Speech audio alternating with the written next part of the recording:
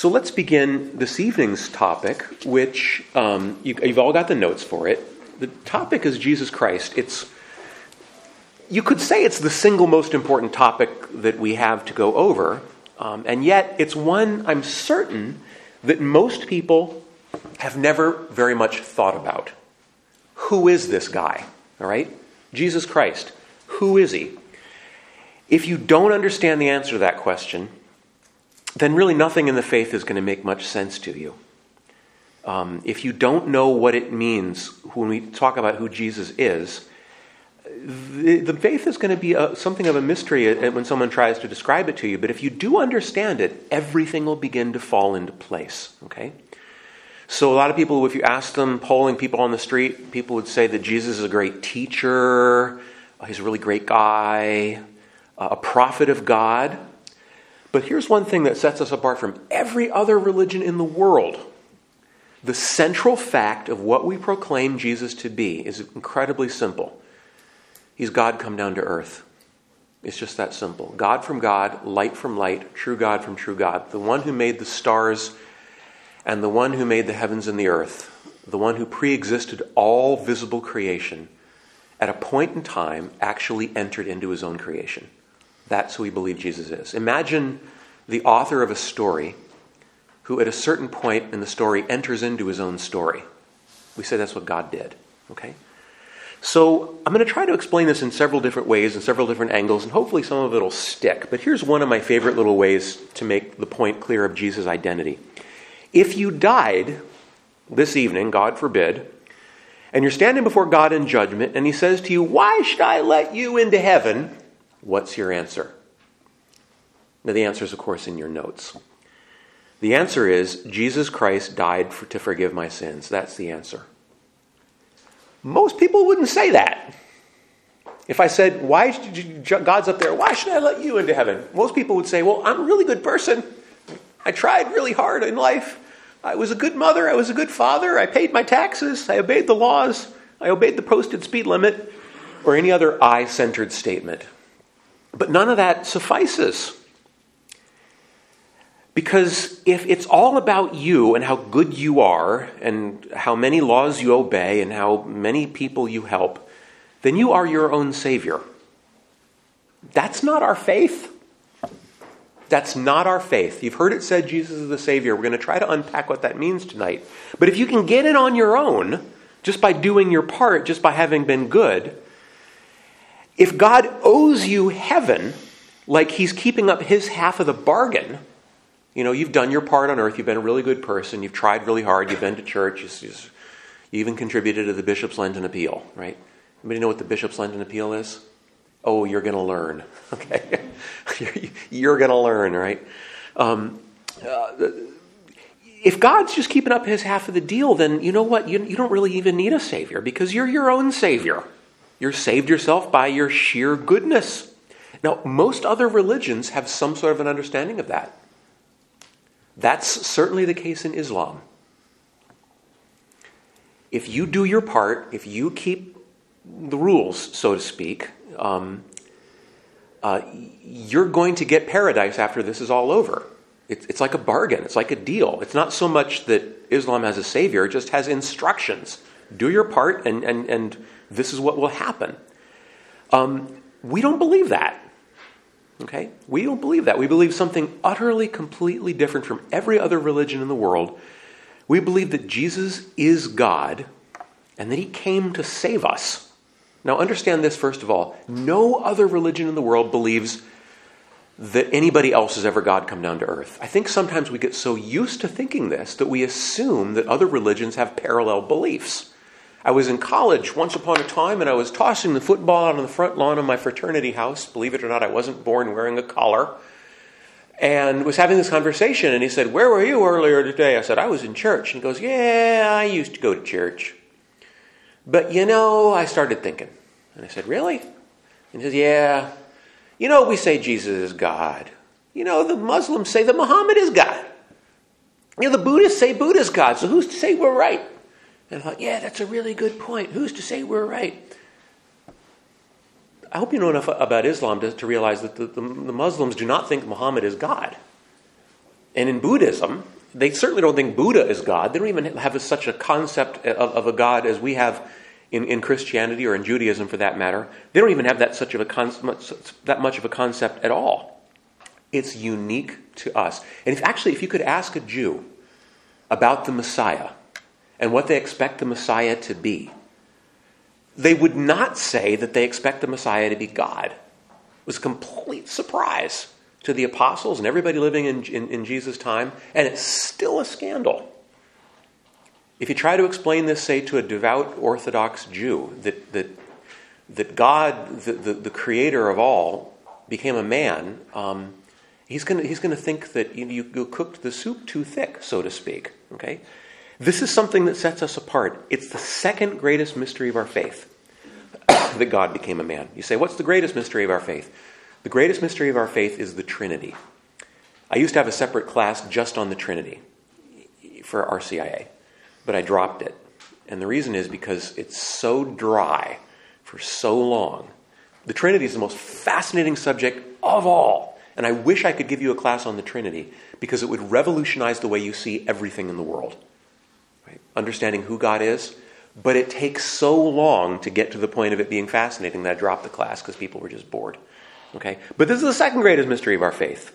God become a man. That's who Jesus Christ is. So who's Jesus? Okay, so first of all, he's a real man.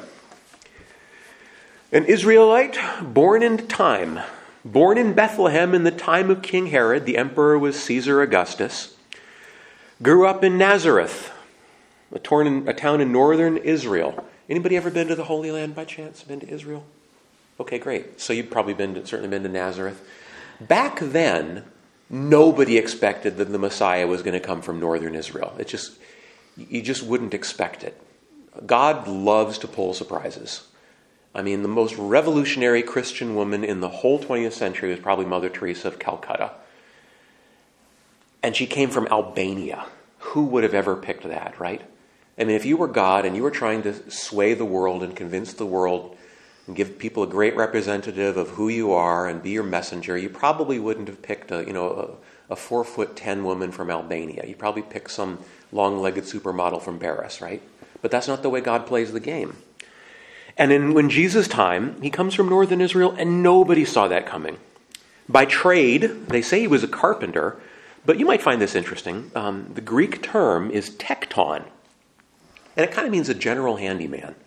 People say Joseph was a carpenter, Jesus was a carpenter. The actual Greek term, if you ever find languages interesting like I do, it helps to learn a little bit of Greek, because then you can get insights into what the New Testament really says. Well, the New Testament, of course, written in Greek, says that he's a tekton. And if you could have a modern equivalent of that, it would be kind of like a general practitioner or a handyman, or an electrician. He could kind of do a little bit of everything. The kind of guy you want to know when your lights go out. Okay, he was crucified under the Roman procurator Pontius Pilate. The emperor at the time was Caesar Tiberius. And now we get into some pretty weird stuff. I'm not sure how much of this you've heard before or how much of this is new. Perhaps this sounds very familiar. Perhaps it's brand new. But we say that he was born of a virgin. Jesus had no human father. Once again, I remember a conversation I had over dinner in college, and there was a girl who just couldn't get over that. How could somebody not have a human father? It just doesn't make any sense. You understand that this is a miracle. Miracles are times when God bends the rules.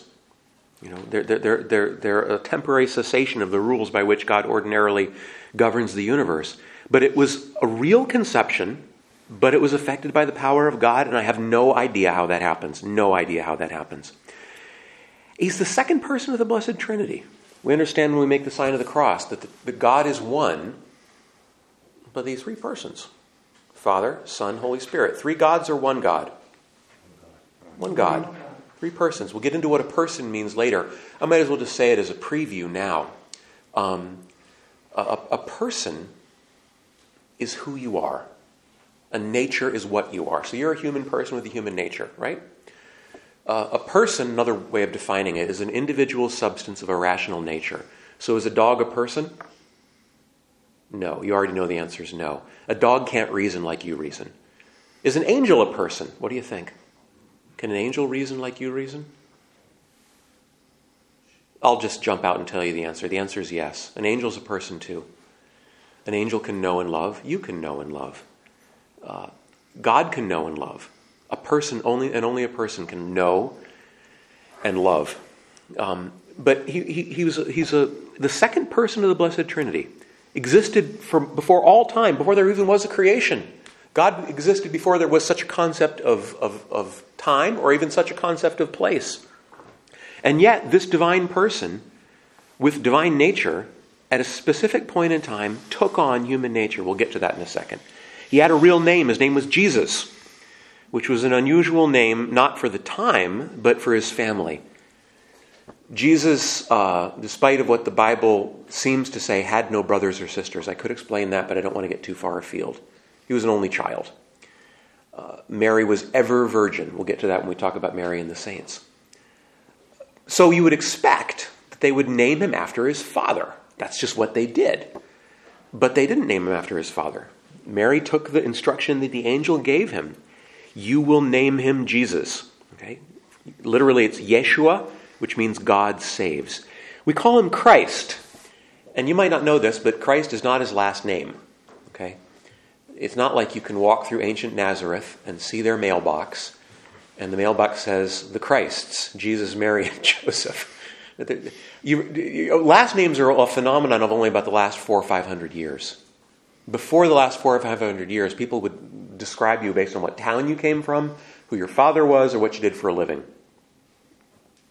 So if Jesus had a last name at all, it would have been Ben Yosef or Bar Yosef, meaning son of Joseph. Or they would have said Yeshua Nitzaret, Jesus of Nazareth.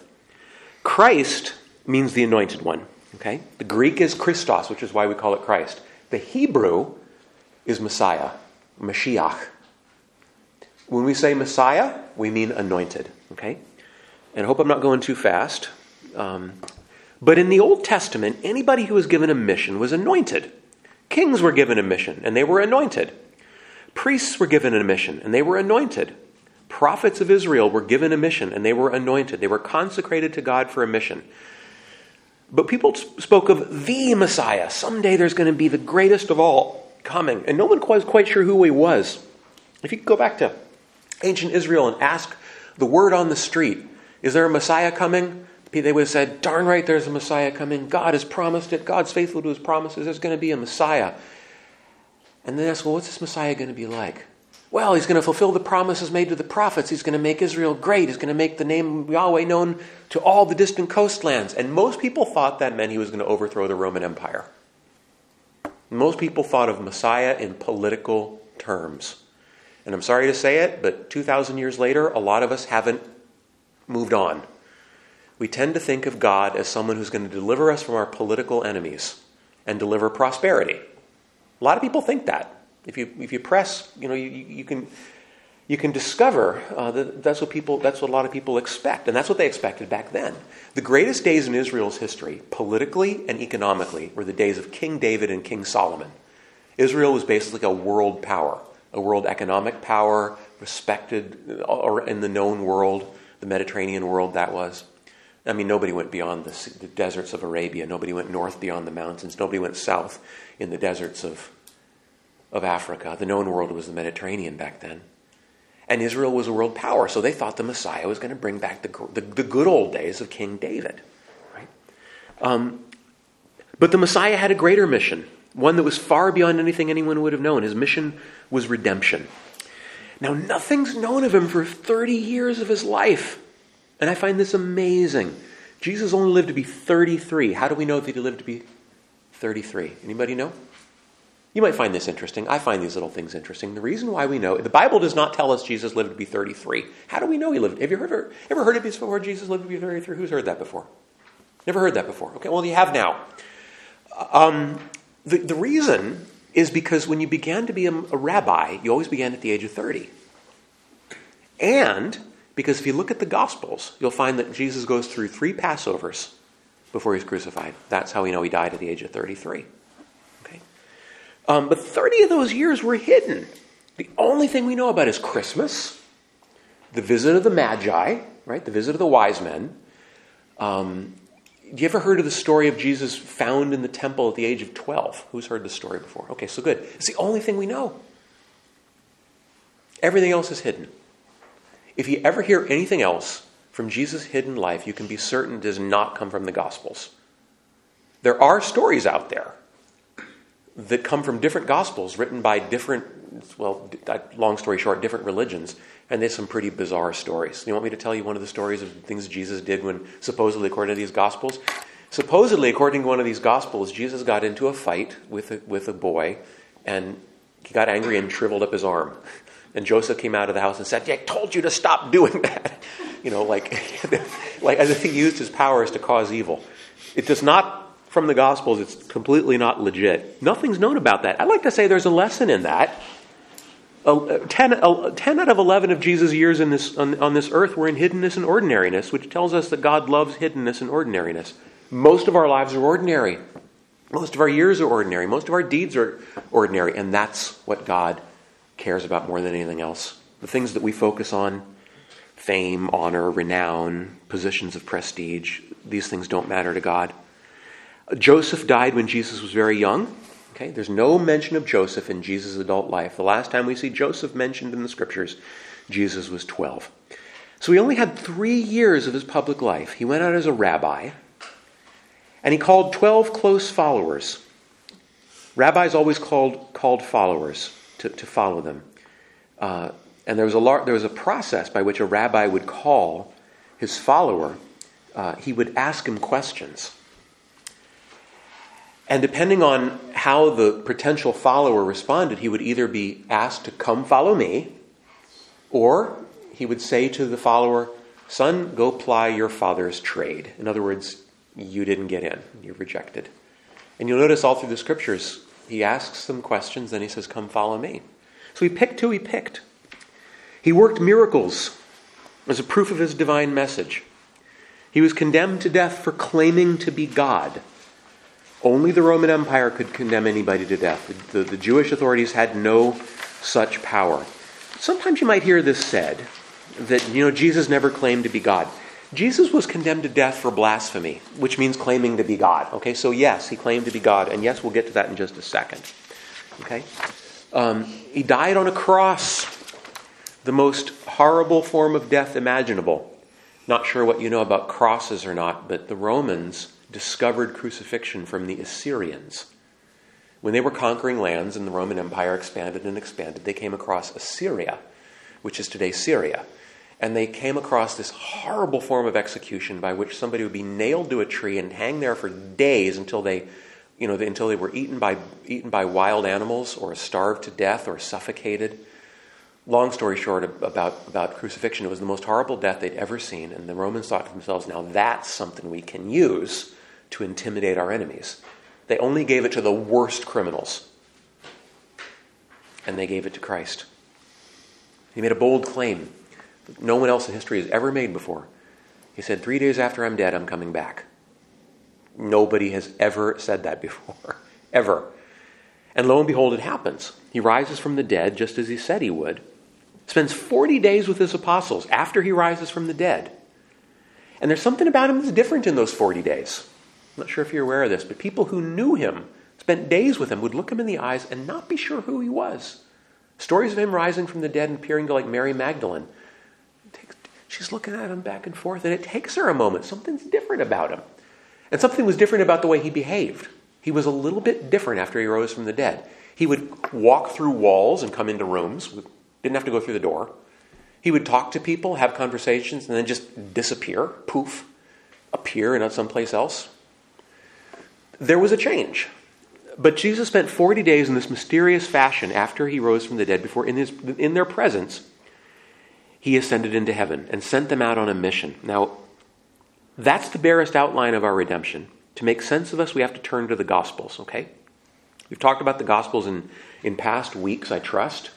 I believe that was 2 weeks ago. And the Gospels are hard to understand for 3 reasons. First, they're dense. They're packed with meaning. They're not narrative stories. They're not supposed to be narrative stories. You can read the Gospels and become either bored or overwhelmed because it's just fact after fact after fact. It's not the way we would tell a story today. We would have a nice narrative story. once upon a time on a clear night in the fields outside Bethlehem, such and such happened. And they tell the whole story of Jesus. That's the way we would do it today. That's not the way they did it back then. That's not the way God wanted it to happen. So it's a little bit difficult for us. Second reason the Gospels are difficult is because we're so familiar with them. I can ask you, have you heard this gospel story before? Have you heard that gospel story before? And some of you have heard it and some of you haven't. But let's pretend like I was to tell you about Christmas. Is there anybody in this room who hasn't heard the story that Jesus was born in Bethlehem in a manger with the angels singing Gloria in Excelsis? We've all heard that before, right? Let me tell you, when you're a priest, it's really hard to preach Christmas. Everybody knows the story, okay? And this can be a handicap for us in taking a look at the Gospels. The third reason why the Gospels are difficult is we have a superficial image of who Jesus is, a very superficial image, and we have to deepen that image. People think he was a really nice guy. He always forgave, always turned the other cheek, patted little children on the head, told us all to love each other. Basically a hippie, right? This is an incredibly weak and superficial image of Jesus and doesn't even reflect the Gospels. Take a close look at the Gospels and you'll upend that image of Jesus in just a couple of minutes. Right? Jesus was not nice. Everybody thinks Jesus was nice. Nice comes from the Latin word nescire. Nescire means not to know. Literally, nice means you're kind of blissfully ignorant. Jesus was not nice. Jesus was loving. It's a big difference. Sometimes love is not nice, is it? When you love someone, you do what's best for them. And sometimes that means confronting them when they do something wrong. Jesus did lots of confronting of people in the Gospels and made a lot of people upset. Right? The Pharisees, who I'm sure you've heard of. Who's heard of the Pharisees? Raise your hand if you know about the Pharisees. Everybody knows about the Pharisees. Well, anyway, we'll tell you about them later. He called them hypocrites. You brood of vipers, you whitewashed tombs. Who's to save you from the wrath to come? My favorite image of Jesus not being nice is when he drove the money changers out of the temple. They were changing money in the temple, and he drove them out of the temple at the crack of a whip. Stop turning my Father's house into a marketplace.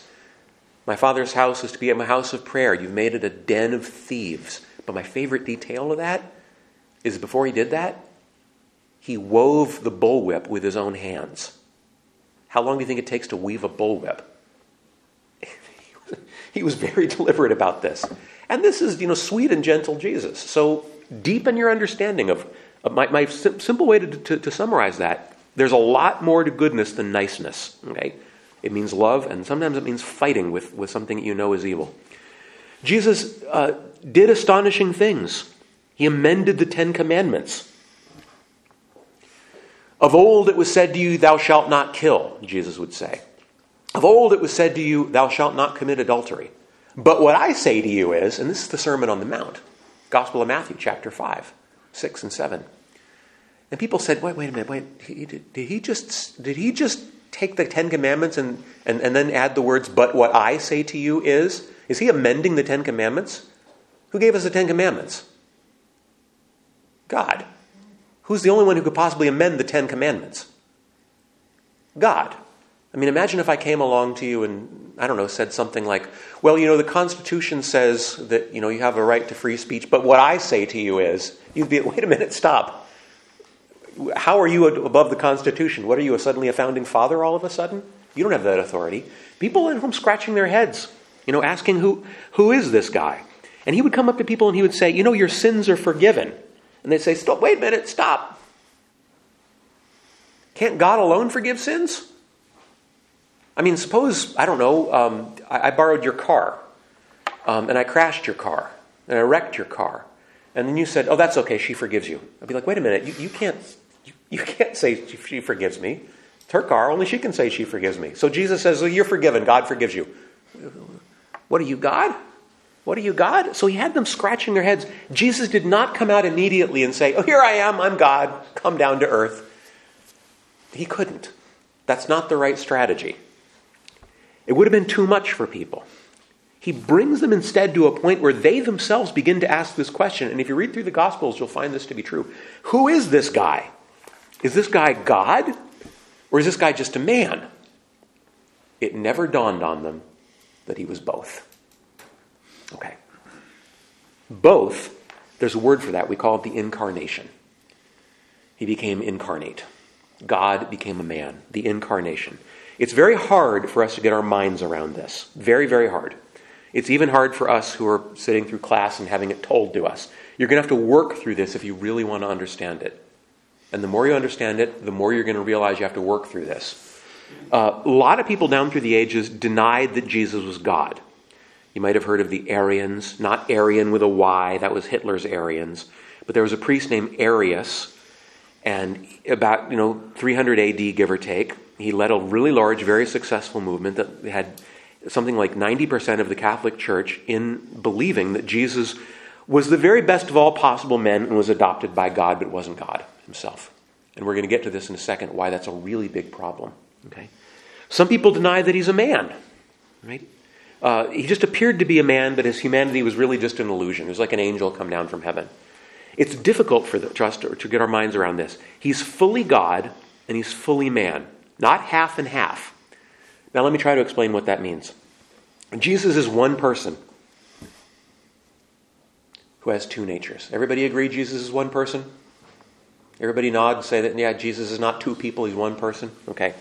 Now we need to understand once again what a person is and what a nature is. A person is, well, you could answer the question, who are you? I'm Joe, I'm Fred, I'm Andy, I'm Jeff, I'm Jake, whatever you, who are you? What are you? I'm a human being. That's your nature. A person is who are you? A nature is what are you? Okay? So a bird has bird nature. Birds do things that birds do. A fish has fish nature. Fish do things that fish do. You have human nature. You do things that humans do. What we say here is Jesus was a divine person with a divine nature and a human nature. Just hear me now, and if you let it sink in, I think you're going to find this to be very, very fruitful. Very fruitful. Okay? He's a divine person. And before I can make that point clear, I have to make this point clear. That means he was not a human person. You say, wait a minute, no, Jesus was a human being. Yes, he was a human being. Because I said he had real human nature, right? Everything that a regular human being can do, real human nature. But if he's the second person of the Blessed Trinity, and also a human person, then he's two people. I hope we realize that Jesus is not two people. He was one person, and that person was the second person of the Blessed Trinity. That person of the Blessed Trinity took on human nature without ever shedding divine nature. That's who Jesus is. Okay? That's who Jesus is. When Jesus says I, he means God and man. That's the incarnation. Okay? We call this the hypostatic union, if we're into theological terms, that he has two natures, both divine and human. And now let's take a look at what that means. Okay? First of all, Jesus is God. He never ceases to be God. He could read your heart. He could work miracles. He could bring the dead back to life. Jesus never ceases to be man. He was really born of a real mother. He really had to eat and drink. He really suffered. He really died. But everything that he did, it was a divine person, one person, who did that. Now that understanding, one person, two natures, is why Jesus is the Savior. Okay? It's why his death on the cross matters. Let's try to take a closer look. And I hope I'm not going too fast. Okay? Because he's divine and human, everything that he does is very, very important. He's the perfect example of who God is. You look at Jesus, and you're seeing who God is. Jesus speaks, God speaks. Jesus holds his silence, God holds his silence. Jesus gives you a good example, God gives you a good example. One of my favorite examples of this, Jesus' friend Lazarus dies, and Jesus wept. Who's heard that before? Raise your hand. Shortest verse in the Bible, Dominus flavit, the Lord wept. Now if Jesus wept, that means God wept. If Jesus was shed tears at the death of his friend, that's why I say it's holy to shed tears at the death of someone you love. Jesus did it. It's an imitation of him. Everything Jesus did tells us a little bit about who God is. And more than that, he's a perfect example of who we're supposed to be. Because you're not going to get a better example of a human being than God who becomes a human being. Okay? It also tells us that everything we've ever experienced in all of our human nature, God knows what it's like.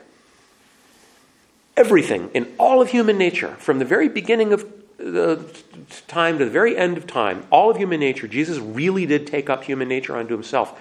And that means that God knows what it's like.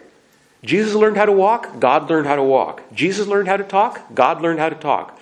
Jesus stubbed his toe, God stubbed his toe. Jesus knows what it's like to work a hard day, God knows what it's like to make a living by the sweat of his brow. Jesus was born, God was born. And this is really going to throw you. Jesus died, God died. Okay? That's the strength of the Gospels. It's something in which we can know who God is. He could not possibly make himself clearer. Okay? Now, two ideas I think help make this a little bit clearer. One, God was born. People say, no, God wasn't born. God always existed. Think about this. What is birth? What is birth? It's to be conceived and to pass through the birth canal. That happened to Jesus, didn't it? And mothers give birth to persons, don't they? So what we say is that when Mary gave birth to Jesus, the second person of the Blessed Trinity experienced birth, which, by the way, is why we call her Mother of God. A lot of people will say, no, she's Mother of Jesus, but she's not Mother of God. No, she's Mother of God. Because the one she gave birth to is the second person of the Blessed Trinity who took on flesh. Does this make sense? Okay. You deserve an apology that I have to go through this so fast, because this is so transformative to your understanding of who God is and who you are and everything you've ever experienced. I hope this will become helpful to you if you think about it more. There's nothing that Jesus received, that any human being didn't receive from his mother, that Jesus didn't get from Mary. And the second thing is God died. People will say, no, God can't die. God can't die. What is death? We'll get to this we will get to this in how many weeks? 2 weeks. What is death? Very simple. Separation of your soul from your body. That's it. You are right now, as you sit, body and soul. Everybody knows what the body is. The soul is that part of you that is spiritual. It's what knows and what loves, which we talked about, I think, before. But if we haven't, we'll get to it later.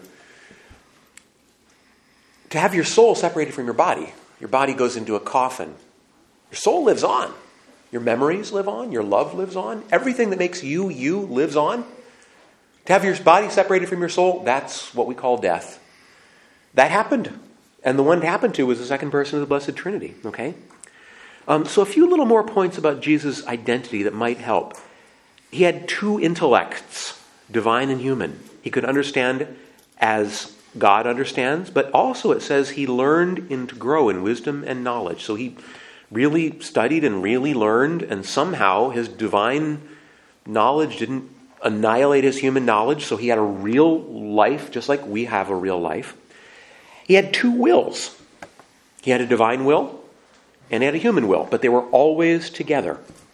They were always together, which shows us that the perfection of our being is when our human will is always aligned with God's divine will. That's all God ever wants from us anyway. That's all happiness is made out of anyway. And genuine becoming who you're made to be, aligning your will with God. Jesus' whole life, divine and human, were aligned. You know the Garden of Gethsemane when Jesus sweated blood the night before he died on the cross, and he prayed, Father, if it be your will, may this cup pass me by, but not my will, but yours be done. That's holiness. That's holiness, when your will and God's will are aligned in perfect union. There's one big difference between Jesus and ourselves, and that is that Jesus never sinned. Sin is not part of being human. People will say, well, I committed adultery and I had an affair, but I'm only human, right? I was under pressure and I told a lie to the court, but I'm only human. No, that's not human nature. That's a deficiency in your human nature, but that's not human nature. That's a weakness in your human nature, but that's not your human nature.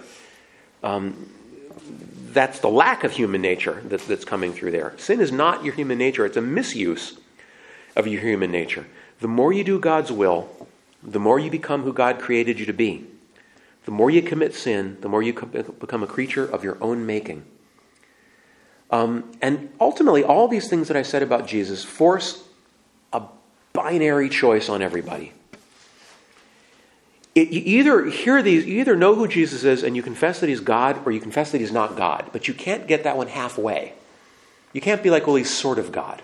Or I had one woman, she said to me, well, he's God for you, but not for me.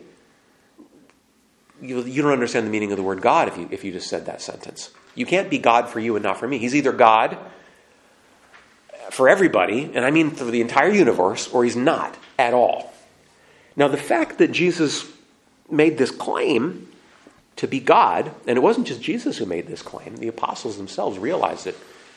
Peter says it, doubting Thomas says it, and Jesus affirms them in what they said.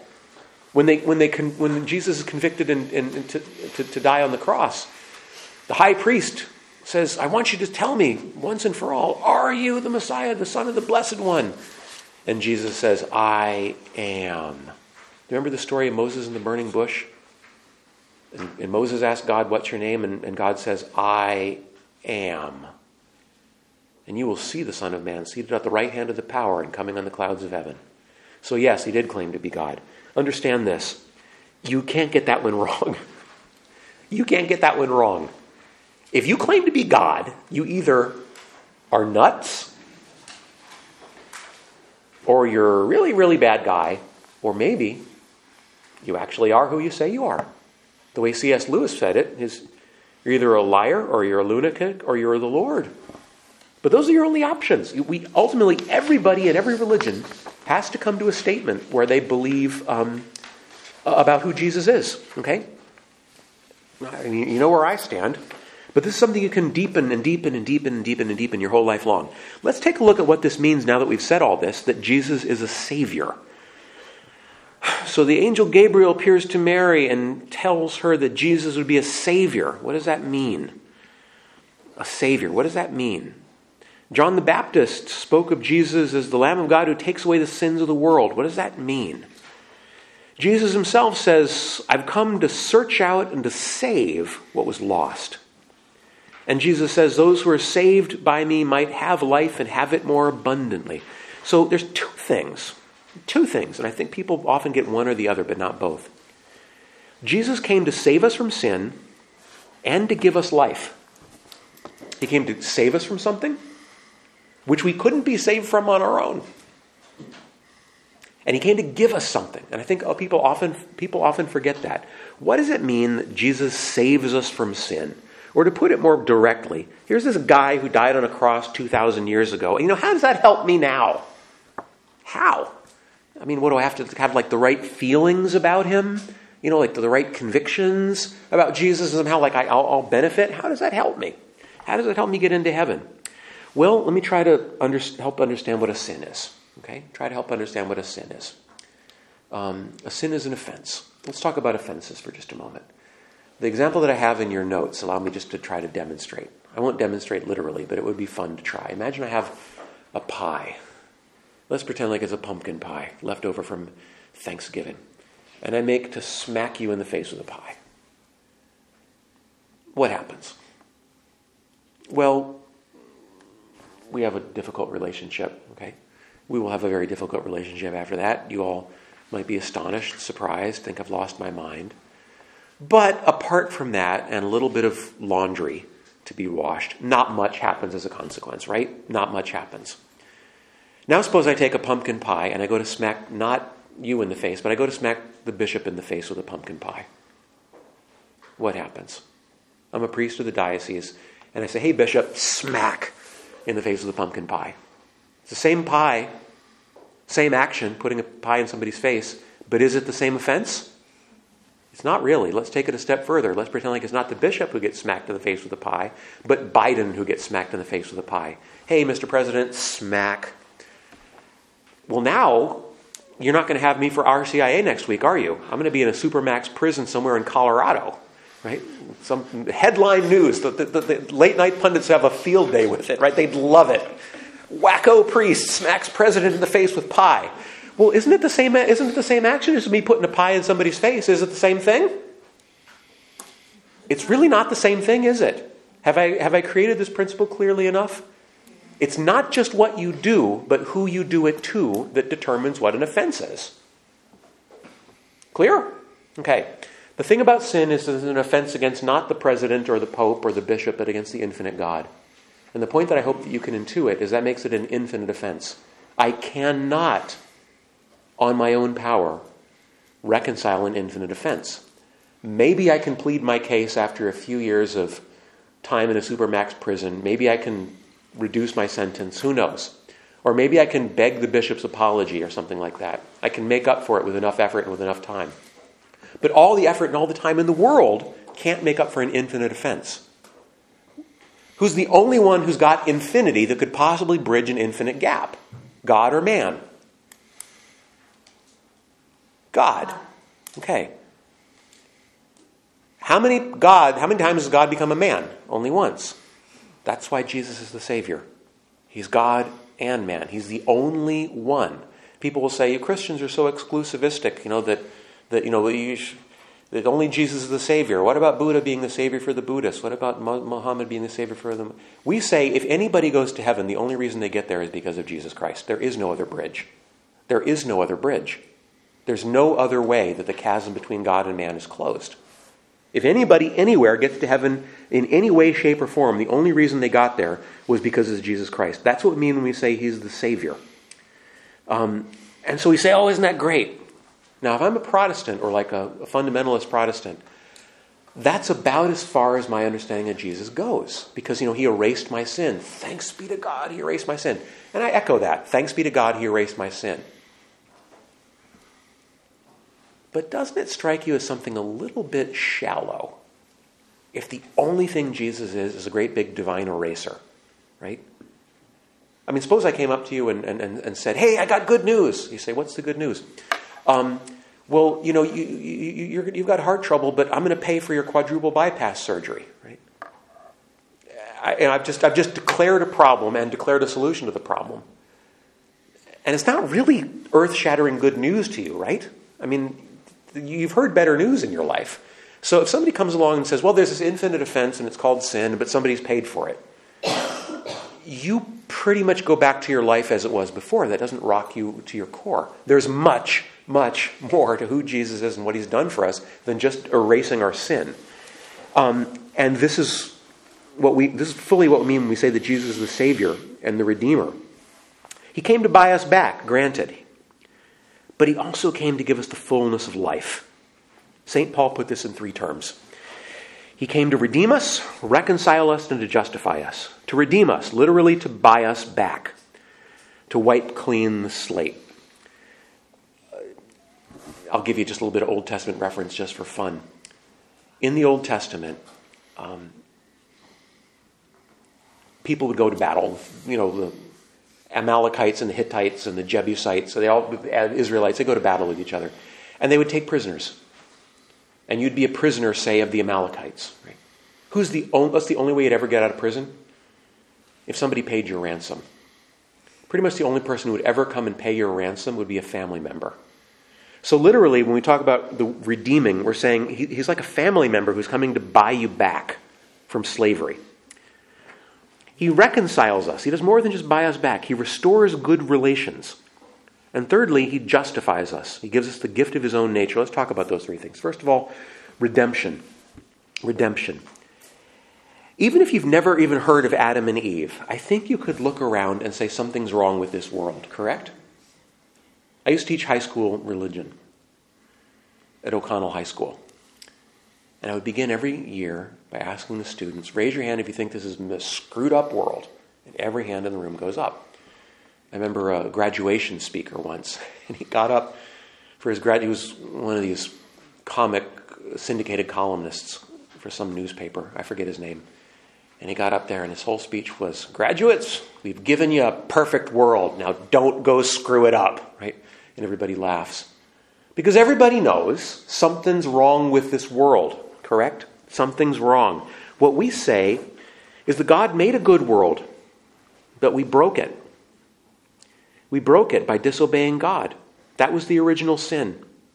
Something was broken. Our unity with God was broken. The entirety of human race was separated from God. Like I said to you before, God bridged that. That's redeeming. But he did more than that. He reconciled us. Now imagine this. First of all, the word reconcile. I love words. Reconcile literally means to be eyelash to eyelash with somebody. Concilium is your eyelash, is the Latin word for eyelash. Concilium. And if you're re conciliare with somebody, you're once again you're just so close, you're eyelash to eyelash with them. That's what it means to be reconciled. So imagine this. Imagine a guy's got a girlfriend and they break up. And he'd do anything in the world to restore the relationship. And lo and behold, he says the right things, sends her flowers, writes the perfect card, and he gets a second chance. And the relationship is restored. That's what Jesus did to us. He gave us a second chance. He undid the breakup. We restored the friendship that was lost. If you heard the story of the prodigal son, you know that the prodigal son ran away from the father, broke his relationship, but the relationship was restored when they were reunited. But Jesus takes it a step further. And this is, I think, the most interesting thing about the entire Catholic faith. This last part. We're justified. And we won't really get into this until we talk about prayer and the spiritual life. But remember how I said that Jesus is both God and man? One person, right? Two natures. God took on human nature. The most amazing thing about our whole faith is that God didn't just take on human nature. He allowed human nature to rise up to divine nature in him. Now I said nature is what you are. You're a human being, can do things human beings do. If you were a duck, you could swim like a duck. If you were a dog, you could bark like a dog. If you were a bird, you could fly like a bird. If you had divine nature, you could do things that God does. I know this might sound strange at this stage, but in point of fact, the fullness of holiness that God calls us to is that he wants to raise us up to divine nature. That's what justifying means. He wants to raise us up to God's life. Go to the book of Revelation, the last book of the Bible, and you'll find that it ends with a wedding. Did I mention this before? I'm mentioning it now. In Greek plays, ancient Greek plays, there were comedies and tragedies. You ever seen the comedy and tragedy masks, like little for dramatic theater, like a little smiley face? A comedy was a Greek play which ended in a wedding. A tragedy was a Greek play in which everyone ended up dead on the floor. The Bible ends in a wedding. It's a comedy. I mean, according to Greek literature terms, the Bible is a comedy. But it ends up in a wedding. What's the wedding? Who's the wedding between? God and his people. Now consider this. Weddings happen between equals. Like Cinderella. Before Cinderella marries the prince, she first has to be raised to the level of royalty. Then she becomes able to enter into the wedding. God intends to raise us to divine nature. That's the process of growing in holiness. That's what Jesus offered us. That's what happens when we strive to grow in holiness, prayer, all these things. You get better and better and better and better and better. When you look at the lives of the saints, a few of whom I've told you about, you begin to realize just how truly beautiful a human being can become. They can really be a reflection of who God is. Jesus says, I'm the vine, you're the branches. Branches aren't associated with the vine. They're alive with the same life. There's a relationship God wants to offer you that's closer and deeper than any human relationship. Even a mother and a child are two separate people. But in Christ, we're united to his very being, like cells in a body. Like I said, the saints live this fully. But can you see that God does more than just erase sin? In point of fact, what Jesus offers us makes it better than it ever would have been if there'd never been a sin in the very first place. When you go to the Easter Vigil, when you get your sacraments at Easter time, I will sing a song at the beginning of Mass. I light a great big candle. Anybody ever been to an Easter Vigil before? Okay, well, you will. Light a great big candle, and I sing a song. It's called the Exultet. And one of the lines in that song is, "O happy fault, O necessary sin of Adam that won for us so great a Redeemer." We actually call the original sin a happy fault. Why? Because we're better off after it than we would have been before. Better off. If there'd never been an original sin, there never would have been God become a man. There never would have been the opportunity for you to rise to God's own level. Heaven will forever be better because of what Jesus did. Our task as Christians is trying to internalize what that means. Jesus' strength becomes your strength. You're empowered by his own strength. Our task is to understand it and to grow in it. Notes for reference at the end of your notes here, just for fun. If you want to see images of Jesus, true God, you can look up any of those passages. If you want to see images of Jesus as a true man, you can look up any of those passages. But I hope that's good enough for one evening.